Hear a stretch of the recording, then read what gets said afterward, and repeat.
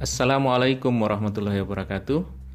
Ketemu lagi di edisi Belajar Bersama Korpu. Kali ini saya mau diskusikan satu buku yang baru terbit.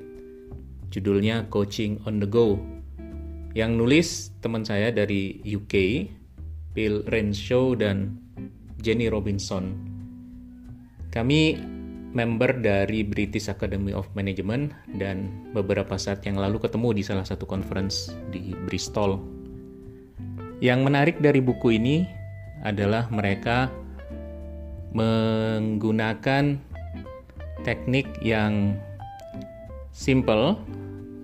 Jadi materi coaching itu dibagi atau di-chunking down dalam materi-materi yang bisa dipelajari 10 menit untuk setiap materi.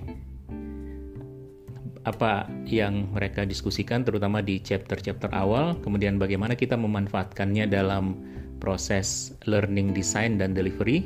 Yuk kita diskusikan.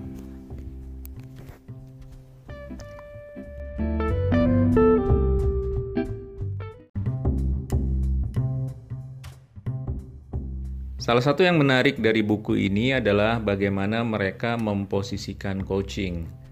Di chapter-chapter awal mereka menyampaikan konsep coaching on the go adalah coaching itu bukan suatu kegiatan formal, bukan suatu kegiatan yang misalnya kita tahu selama ini ada proses coaching, janjian untuk 1 jam seseorang menjadi coach, kemudian yang lain sebagai coachee atau yang di-coach.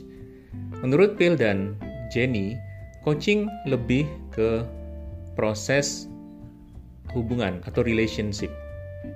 Jadi coaching itu bukan kegiatan formal, tapi bagaimana dalam kegiatan sehari-hari di organisasi misalnya atau di bisnis, seorang manajer atau seorang leader bisa memposisikan relationship-nya dengan tim yang dia pimpin sebagai coach dan coachee.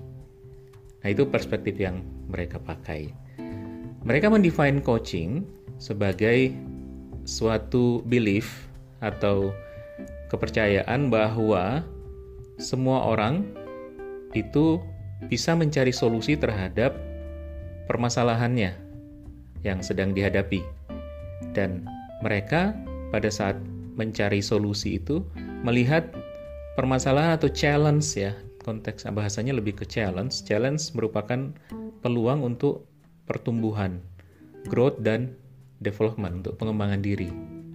Jadi secara simpel mereka mendefinisikan coaching sebagai suatu proses dalam melakukan relationship di mana coach percaya bahwa coachee mampu menemukan solusi atas permasalahan yang dihadapinya.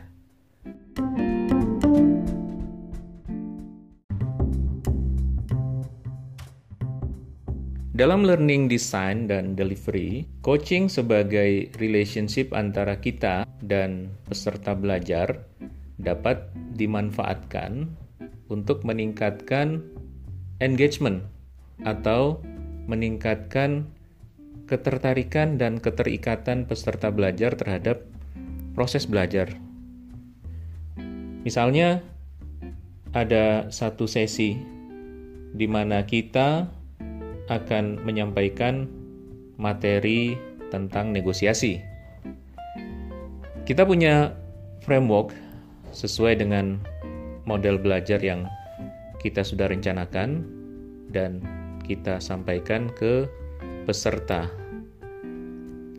Memungkinkan untuk mengalokasikan satu sesi atau satu periode tertentu di mana kita melakukan proses coaching. Jadi kita akan identifikasi aspirasi dari masing-masing peserta belajar misalnya. Bisa dalam bentuk mereka menuliskan secara individual atau menentukan challenge secara grup. Kemudian dari situ kita minta atau kita mengajukan pertanyaan di mana mereka mengidentifikasi atau mereka menggali sendiri potensi solusi atau jawaban terhadap challenge yang mereka define tersebut. Nah, proses ini kemudian nanti kita wrap up atau kita simpulkan dan kita kaitkan dengan model yang sudah kita desain sebelumnya.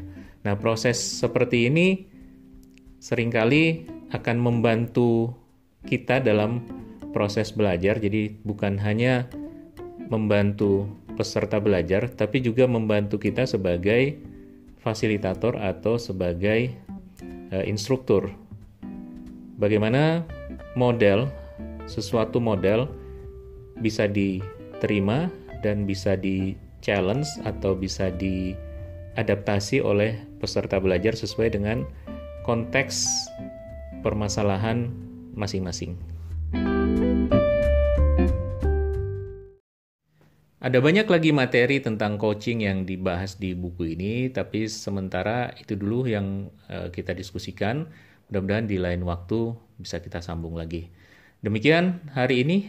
Assalamualaikum warahmatullahi wabarakatuh.